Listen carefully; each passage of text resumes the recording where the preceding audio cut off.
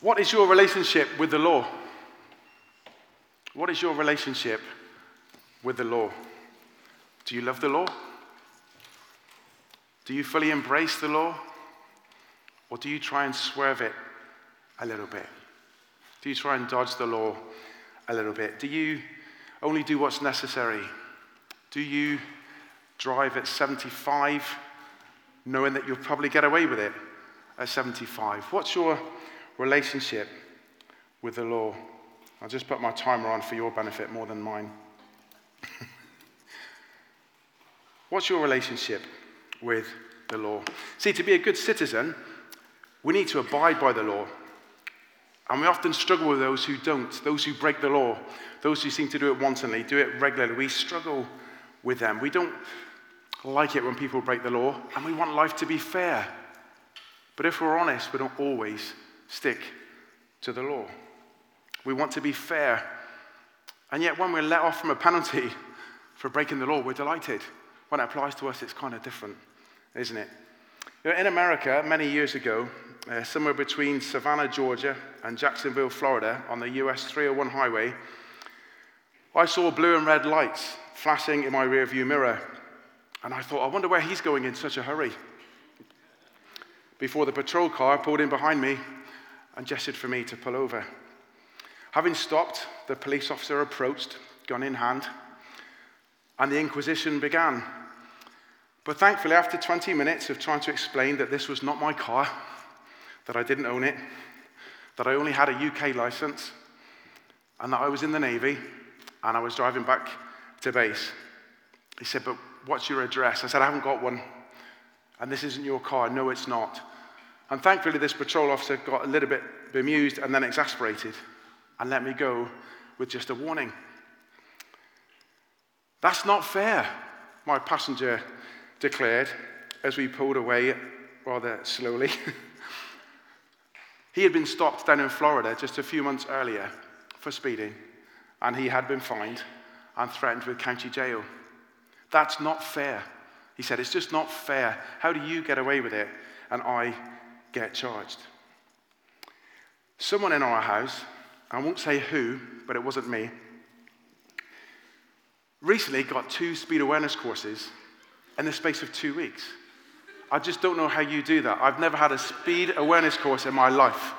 I've always had to take the points and I've always had to pay the fine. But 2 different courses in 2 weeks, it's just not fair. I just didn't think it's fair. Life isn't fair sometimes. But you know what? The gospel isn't fair. All of us, all of our lives have broken the law. We sin against God in all manner of ways, and yet Jesus paid the price. It's not fair. But it is good news for us. It's good news for all and any who would believe. And this is where we pick up our series in Galatians 2. I'm just going to read to you from Galatians 2. If you want to follow this, you can. Galatians 2, verses 11 to 21. It's entitled, Paul Opposes Cephas. Cephas was Peter. Cephas is Peter, the Apostle Peter. When Cephas came to Antioch, I opposed him to his face, because he stood condemned. For before certain men came from James, he used to eat with the Gentiles.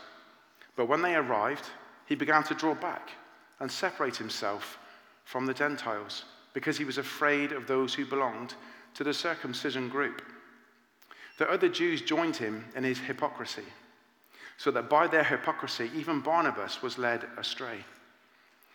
When I saw that they were not acting in line with the truth of the gospel, I said to Cephas in front of all of them, you are a Jew, yet you live like a Gentile and not like a Jew. How is it then that you force Gentiles to follow Jewish customs? We who are Jews by birth and not sinful Gentiles know that a person is not justified by the works of the law, but by faith in Jesus Christ. So we too have put our faith in Christ Jesus, that we may be justified by faith in Christ and not by the works of the law, because by the works of the law no one will be justified.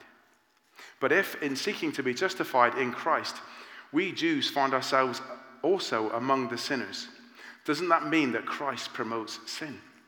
Absolutely not. If I rebuild what I destroyed, then I really would be a lawbreaker. For through the law I died to the law, so that I might live for God. I've been crucified with Christ, and I no longer live, but Christ lives in me.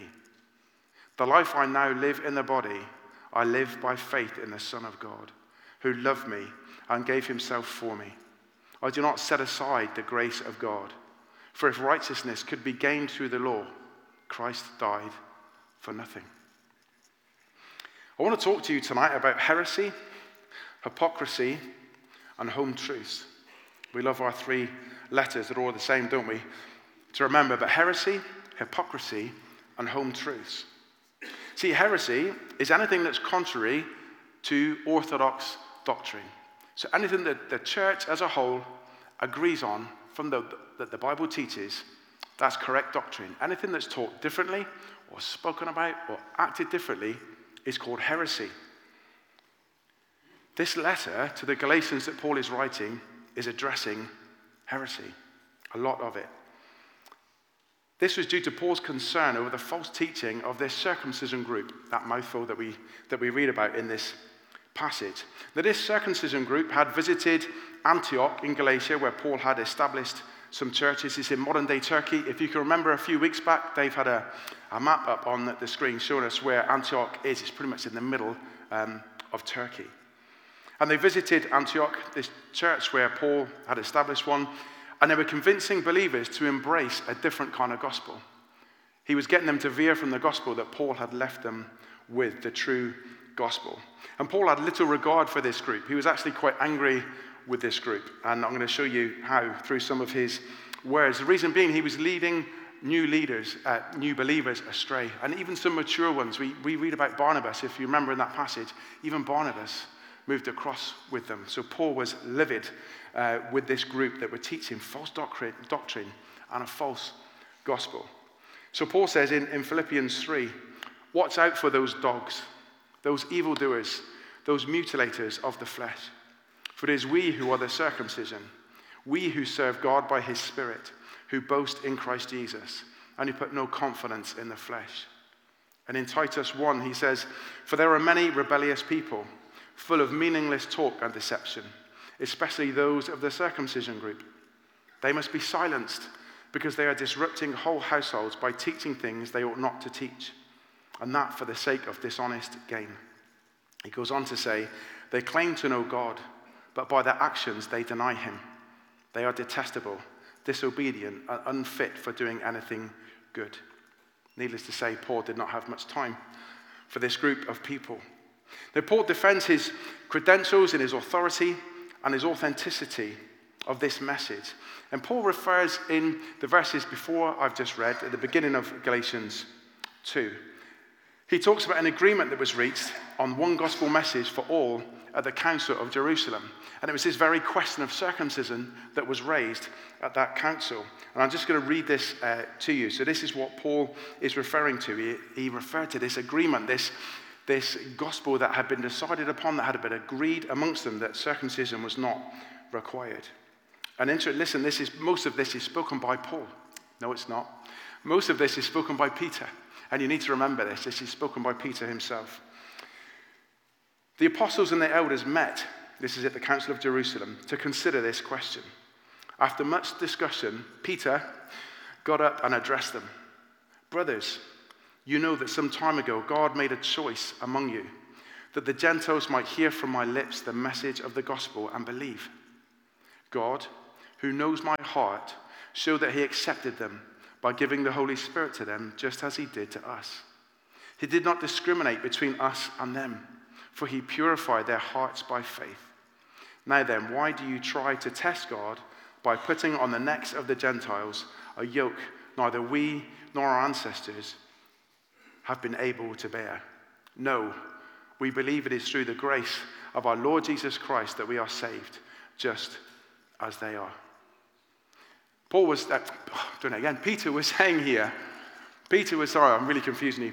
Peter was saying here that these men don't need to be circumcised anymore. If they're coming into the faith, if they're believing in our God, they're believing in Jesus, They don't need to be circumcised. But this circumcision group will go around telling everybody, no, we need to follow the old law. We need to follow the old ways. If you want to be a real believer, you need to be circumcised. And so Peter and the rest of the apostles said, no, this is not right. We're saved by grace. We're saved by faith, not by anything else that we can do. This is not right, and it mustn't be taught. But you see, this circumcision group, they didn't think that grace was fair. They didn't think this was fair. They'd been through it, so surely everybody else must go through it. This is the sign of a true believer, that you've been circumcised on the 8th day. And it might not be the 8th day, but they need to be circumcised so that they can show that they are a true believer. Just like the stories I told you earlier, we want the law unless it applies to us. They wanted the law to apply to everybody. We've had to go through it, so they should go through it. But it was heretical. It was wrong, because what we know in the truth of the gospel is that Jesus died for us. Jesus paid it all. He paid it on the cross. There is nothing we can do. There is nothing we can bring other than our hearts in response to what he has done. They loved the law so much, they were so ready to apply it.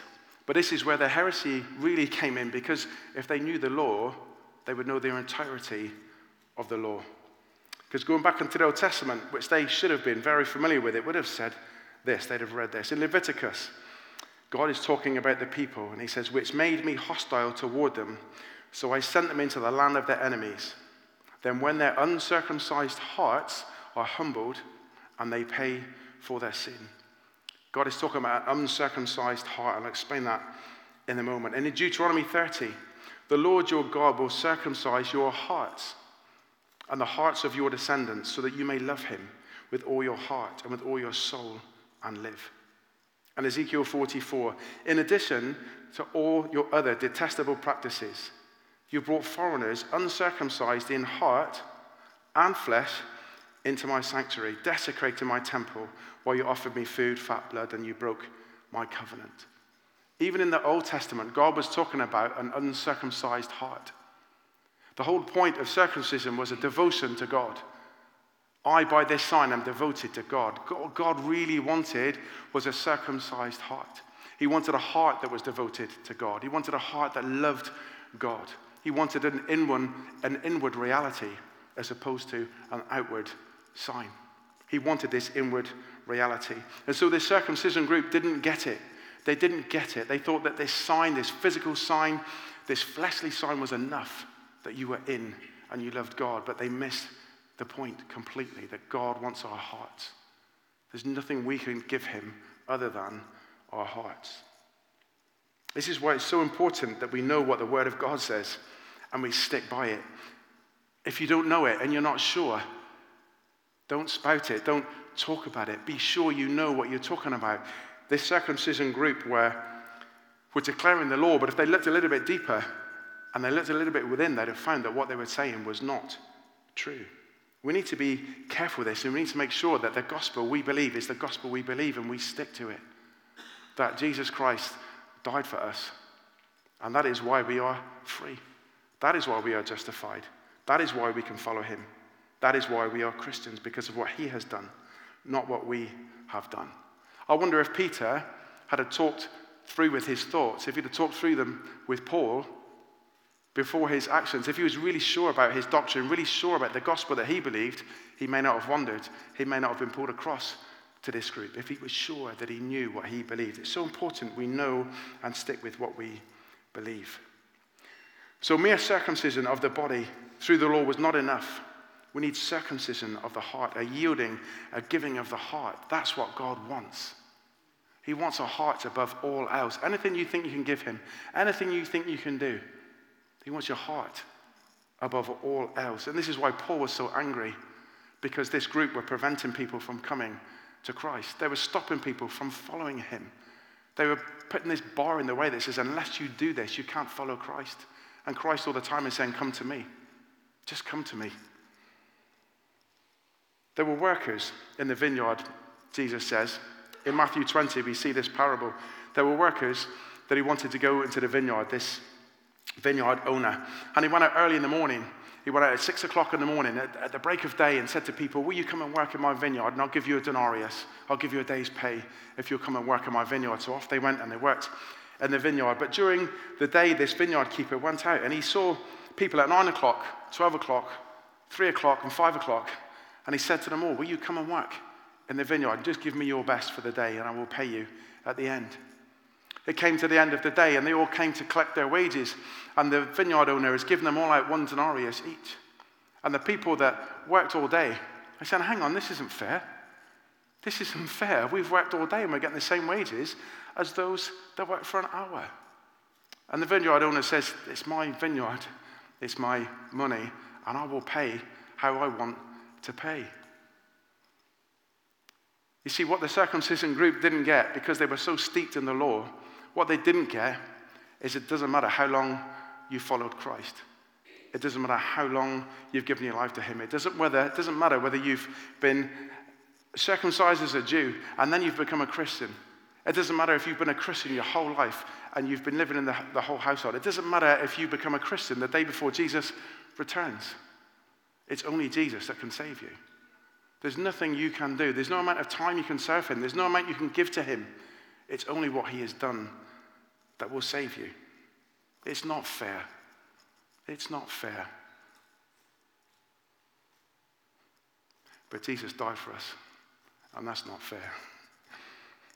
Whether you're circumcised, whether you eat kosher meat, whether you observe every festival or not, you are saved because of what I have done, Jesus says, not what you have done. This is the gospel. Nothing we can do makes us right with God. It was Jesus' sacrifice for us that makes us righteous or right with God. All that's asked of us is to give him our heart, this circumcised heart that says, I am devoted to you. So heresy, let's be sure we know what the gospel is for us personally, so we're not drawn from it, we're not distracted by it. When society tells us it's something different, when society says, oh, there are many ways to God, there are many different ways to God, you say Jesus is the only way, that's arrogant. It might be, but it's true. It's true, so do not be deceived. Let's know what the gospel means. Secondly, hypocrisy. Hypocrisy. So I was talking about Peter earlier. Hypocrisy is the practice of claiming to have higher standards or more noble beliefs than is the case. In the Greek, hypocrisis was playing a part on a stage, pretending to be something one is not, or to wear a mask. This is where we get the masks from. When you see anything dramatic, sometimes I show you 2 masks. This is what this is. It's a hypocrisy. The original is to pretend to be something you're not, to wear a mask when actually underneath you're something different. And here we see in our passage in verse 12, we see at first that Peter is living with the Gentiles. He's eating with the Gentiles. He's living out the gospel. The gospel says there is nothing you can do. You are free from the law. You are still subject to the law, but you're not bound by the law. So you don't have to follow all these observances to be loved by me. It's because of what Jesus has done. So he's living and eating with the uncircumcised believers. And yet when this circumcision group turn up, Peter leaves them and he joins the circumcised Jews again. He joins this group. What kind of witness was this to these new believers? What kind of witness was this that this other group come along that everyone's a little bit wary of, that are teaching this wrong gospel, and suddenly Peter just kind of shuffles over into this other camp? What would they have been thinking? What does it look like when we actually swerve from what we truly believe in and what we hold to? Contrast this with Paul, who bravely confronts Peter to his face. There's no whinging or gossiping behind his back. When the opportunity arises, Paul says what he thinks and doesn't hold back because it's so important. Paul would die for the gospel. He did die for the gospel, and he would not let the gospel be tarnished. He would not let it be taught incorrectly. He would not let people go off on a tangent. He wouldn't let them be taken off the path because the gospel is too important for that. So Paul stood up in front of them all, and he called Peter out. See, this is where rebuking and admonishing is really shown in love. You know those people that come up to you and say, look, I need to tell you this in love, and then they pull out the knife and they stab you. It's not that kind of, I'm going to tell you this in love. This was so important to Paul. This was love of Christ that was bringing him to rebuke and admonish Peter. It was uncomfortable. It would have been teeth-grindingly uncomfortable at that moment, but Paul knew he could not let this pass. He could not let Peter do this. And we read that Peter was afraid. But I wonder what other factors there were for him, and maybe there are for us when we're confronted with pressure. Was there pressure for him? Yes, we know that. The circumcision group had turned up. Was it tradition? Peter himself was circumcised. He's probably a little bit torn between, well, they kind of got a point. This is kind of who I was. So it may be tradition that moved him. Was it a shaky belief system? Peter had crumbled before. Did he have previous? I'm not sure. I have nothing to say on that. I can't be sure. But at this moment, this group turn up. Peter changes. Do you remember the playground politics when you were at school? Perhaps in the dining hall, and you got these different groups of people in school, and you're desperate to belong. It reminded me of a film, High School Musical, that I used to watch with my girls. And there's this scene where they're all in the dining hall, and on one table you've got all the jocks, all the sports guys, kind of that would have been me, not particularly bright, but loved to kick a football. Then you would have had another group that were really smart, they're nerdy, the computer science guys. Then you'd have all the drama students over here, and then you'd have all the dropouts over here, all the naughty kids, all the kind of the drug smokers, and they'd all be in different places. In this scene, everybody on these different tables start to say something different. The guy that is brilliant at basketball says, I like to bake. And he says it really quietly, and everyone's just like, what? What are you doing? Keep your voice down. The guy with the skateboard says, I love to play the cello. They're like, stop. You need to keep this in. And they sing this song. It's like, no. Stick with the status quo. You know the golden rule. Stick to it. Stick to who you are. Don't change. I can almost see Peter feeling this kind of this pressure. It's like, who am I? Well, I am a Jew. I was a Jew and I've been circumcised, and I really should just stick with these guys. And imagine Paul saying, no, Peter. No, we must stick with the status quo. Our golden rule is that Jesus died for us. Don't listen to this group, the sway that Peter must have felt. But thank God for people like Paul that stick to the truth of the gospel, that will not be swayed, that will not be swerved, and they stick to the truth, which is why we have it today. But I wonder what we're like. I wonder how we behave when we're confronted by people that challenge us on our beliefs. Perhaps our friends, our colleagues, even our family. Does our belief system become shaky? Do we become compliant or compromised? Or do we know what we believe in and stand by it, like Paul did? Hypocrisy. It's so important we know what we believe and we stick to our doctrine. It's so important that our lives live up to what we believe and what we speak about. And lastly, the third one. So we've had heresy. Let's not do that. Hypocrisy. Let's not do that. But home truth. Let's stick with that. A home truth is a statement of undisputed fact. And in a couple of verses, right in the middle of our passage, verses 15 and 16 of Galatians 2, we read this. This is Paul speaking. We who are Jews by birth and not sinful Gentiles know that a person is not justified by the works of the law, but by faith in Jesus Christ. So we too have put our faith in Christ Jesus, that we may be justified by faith in Christ and not by the works of the law, because by the works of the law, no one will be justified. In those two verses, Paul says 3 times that we cannot be justified by works, that we are justified by faith. So important was it that 3 times, he says it differently, 3 times in 2 verses. We are never justified by faith. No, we are always justified by faith. We are never justified by works. It's our faith in Jesus that leads to justification, and then we live in grace. That justification is a big word, and sometimes we have trouble understanding it, but essentially what it means is, I was once a sinner. I now believe in Jesus. I believe that he is the Son of God, that he died, that he rose again on the 3rd day, and I believe that I am free. I believe that I received the grace of Jesus. At that moment, we are justified. We are set free from sin. We are no longer sinners. That's what justification is. It's moving from being a sinner to not being a sinner. Now, we know that in our life there is sin, and we continue to sin, but that's the beauty of the gospel, is we continue to live under the grace of God. But only faith in Christ can take us to that place. No amount of works. In one of Paul's other letters, Romans 10, he says it a little bit clearer, I think. If you declare with your mouth, Jesus is Lord, and believe in your heart that God raised him from the dead, you will be saved. For it is with your heart that you believe and are justified, and it is with your mouth that you profess your faith and are saved. As Scripture says, anyone who believes in him will never be put to shame.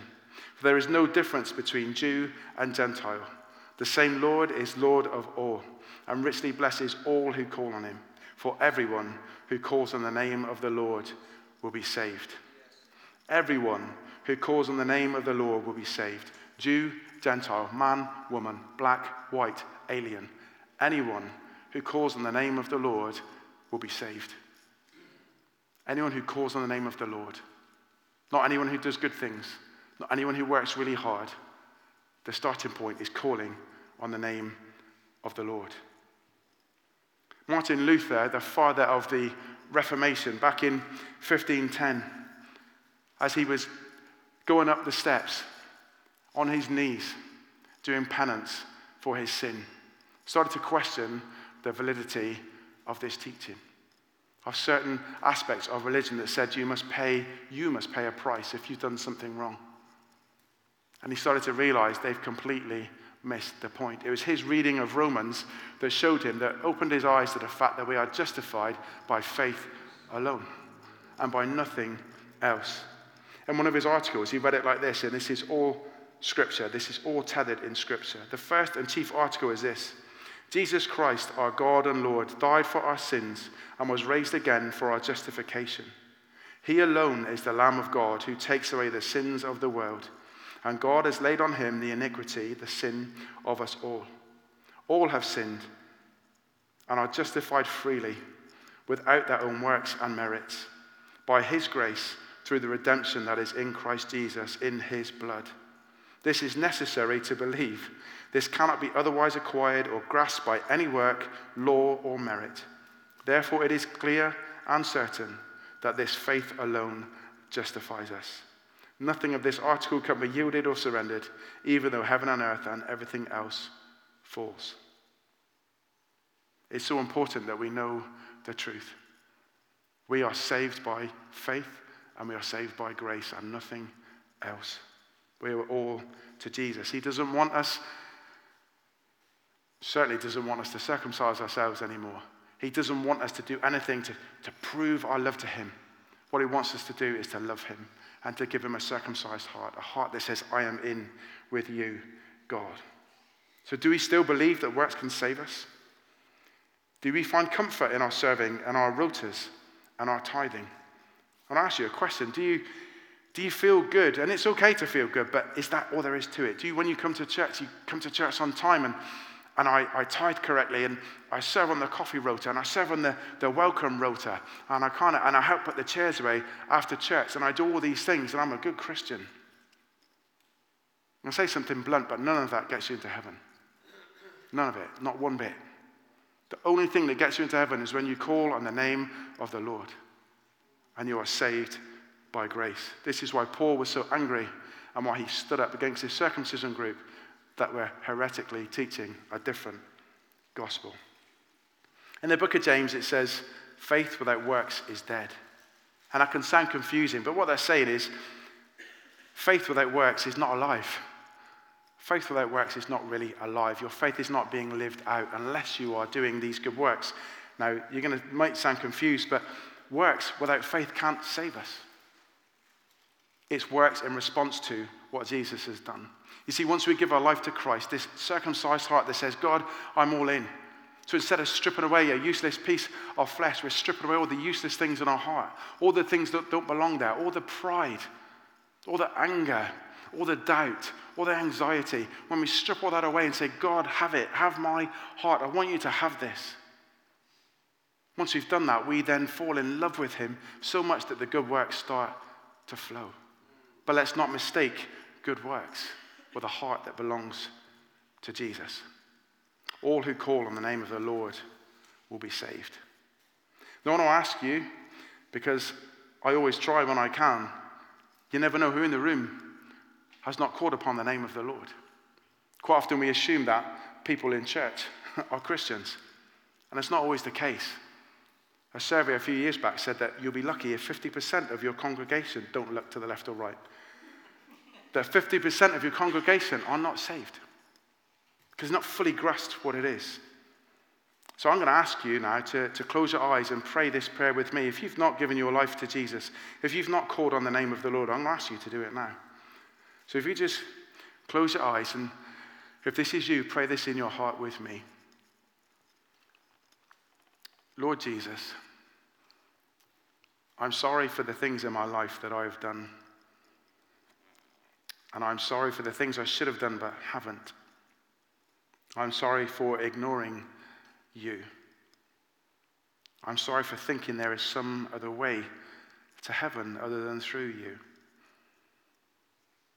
I thank you for dying for me on the cross. I thank you that when you rose again, you've given me the opportunity to begin a relationship with you again. And I thank you that I can be free from sin and shame. Lord, please come into my heart, that I might follow you, that I might give you this heart that is now devoted to you. Be Lord of my life. Amen. Amen. If that was you, I'd love for you to come and see me afterwards. And I'm going to ask you to put your hand up now. But if you want to come and see me and you want to talk further about what that means to you, then I would love to talk to you. But as I close now, I'm going to ask the band to come up and join me. Just want to go over some points that I've just spoken about really briefly. Let's not be hypocritical. And none of this is condemnatory. We all feel challenged by faith. We all feel challenged when people question us. We all feel challenged. But I want to encourage you this evening to be like Paul, to stand up for the gospel. I'm not asking you to take matters of sexuality into the workplace. I'm not asking you to take your views on other religions into the workplace. But I'm asking you to do what Paul did, and that is to stand up for the gospel. To stand up and say, I believe that Jesus is the Son of God, that he died on the cross, that he was buried, and 3 days later he rose again. He ascended into heaven, and he sent us his Holy Spirit. And by his grace, I am free. That's all I'm asking you to stand up for. And people may laugh at you. People may rebuke you. But don't change what you believe. Don't change what you believe. Let's not be hypocritical. Let's not our actions not match up with our beliefs and values. If we believe that we're to love God and love everyone else, let's love everyone else. Let's not do something other than that. Let's not be hypocritical. Let's not be heretical. Know what you believe and stick to it. What I just said about the gospel. Know what you believe. Know what it means to you. Almost have your answers ready. The Bible says to have an answer ready for the faith that you have. I'm not asking you to wrestle theologically with every question that's given you. Say, I don't know, and I'll get back to you. But on the basis of the gospel, don't let that go unanswered. Be able to speak the truth. Tell people what the gospel is. Don't tell them what it isn't. And let's know the truth. What does the truth do? The truth sets us free. And the truth sets other people free. And when you tell them the gospel, and they respond to it, they are free. They can be free. So let's know the truth and speak it. The truth Paul was sharing sets us free from the law. Not free from abiding by it. We still need to obey the law. We need to obey the 10 Commandments because we love God. Not because that's the way to him, but in response to him.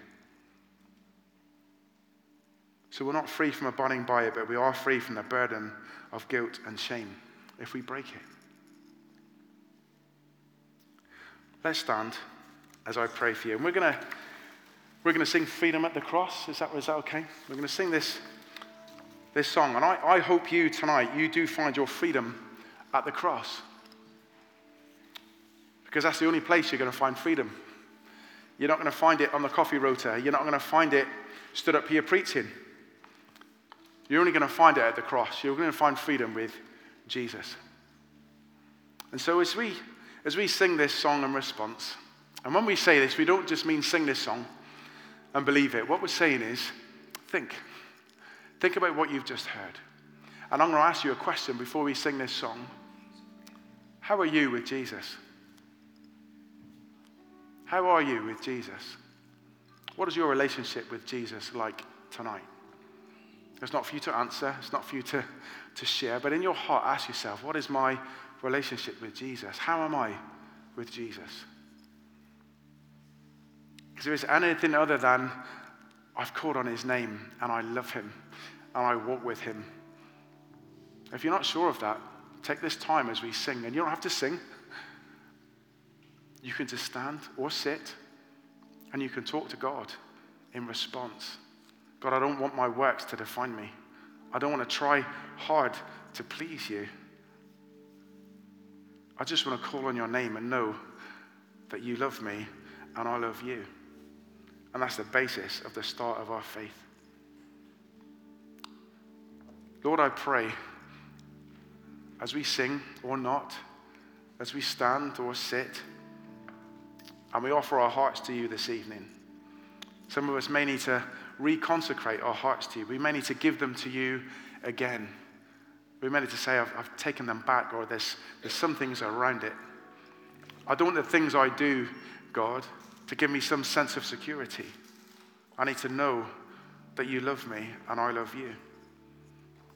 So Lord, as we respond in these moments, Lord, I pray that you would speak into our hearts, that you would reassure us again, there's nothing we can do, that you have done it all, that you have paid the price. There's nothing we can give you other than circumcised hearts, devoted to you, to your truth, and to walking with you. So help us, Lord. Let no one leave this place tonight. Let no one leave without knowing just how much you love them. I pray you reveal that to us tonight. In Jesus' name, amen.